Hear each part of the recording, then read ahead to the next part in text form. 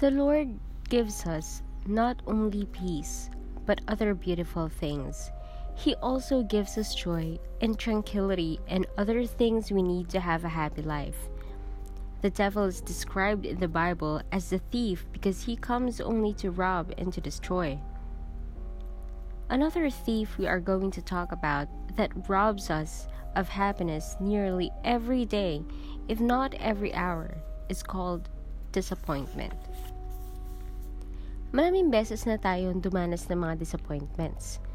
How do these disappointments affect you and your dealings with others?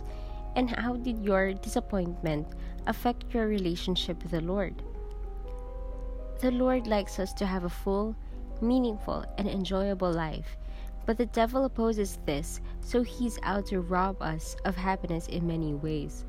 Disappointment is a seed that can really rob us of happiness. The dictionary defines disappointment or to disappoint as to fail to meet the expectation or what was hoped of. To disappoint is to frustrate. Sources of disappointments. One of the major sources of disappointments is events that fail to satisfy our expectations. We expect that a particular event will lead to something, but it didn't. So we are disappointed. Many of us can get disappointed with the weather or the natural elements.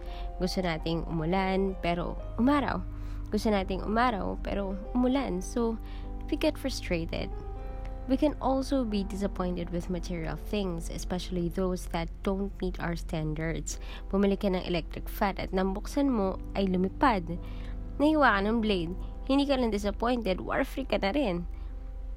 Bumili ka ng damit at nang isukat mo, pagdating mo sa bahay ay tabingi pala at hindi mo na ito gusto.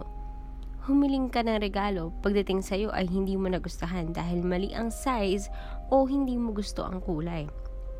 Maraming wives ang hindi masaya sa pasalubong ng asawa nila at nakasimangot pa dahil hindi sukat sa panlasa nila ang bitbit ni Mister. The problem with disappointment is that it doesn't stop there. It affects us and it also affects the person who caused the disappointment. It affects our relationship with other people and it affects our relationship with God. It's a never-ending deception. What may look like an innocent disappointment is actually a springboard to sin and to do evil. Another source of disappointment is people or the performance of the people we rely on or we expect from. Inaasahan natin gagawin ngayon pero di niya nagawa. Inaasahan natin na magiging maayos ang isang bagay pero mas lalong gumulo. Inaasahan natin may tutulong sa atin pero sa bandang huli, tayo lang din pala ang gagawa. So we get frustrated. Another major source of disappointment, to be honest, is ourselves. We become disappointment with ourselves. Kung minsan, gusto mong batukan ng sarili mo kasi may sinabi kang di dapat sabihin, may ginawa kang di dapat gawin, o may dapat kang gawin pero di mo pa nagagawa. So we miss opportunities. We really are surrounded by sources of disappointments. If we allow disappointments to work in us and through us, then we will be overwhelmed. Isa pang ugat ng disappointment is unmet expectations. Sabi natin, ganito dapat ang ginawa mo. Hindi mo dapat ginawa yun, kaya disappointed ako sa'yo. Nagtitiwala tayo at umaasa, tapos tayo ay nabibigo.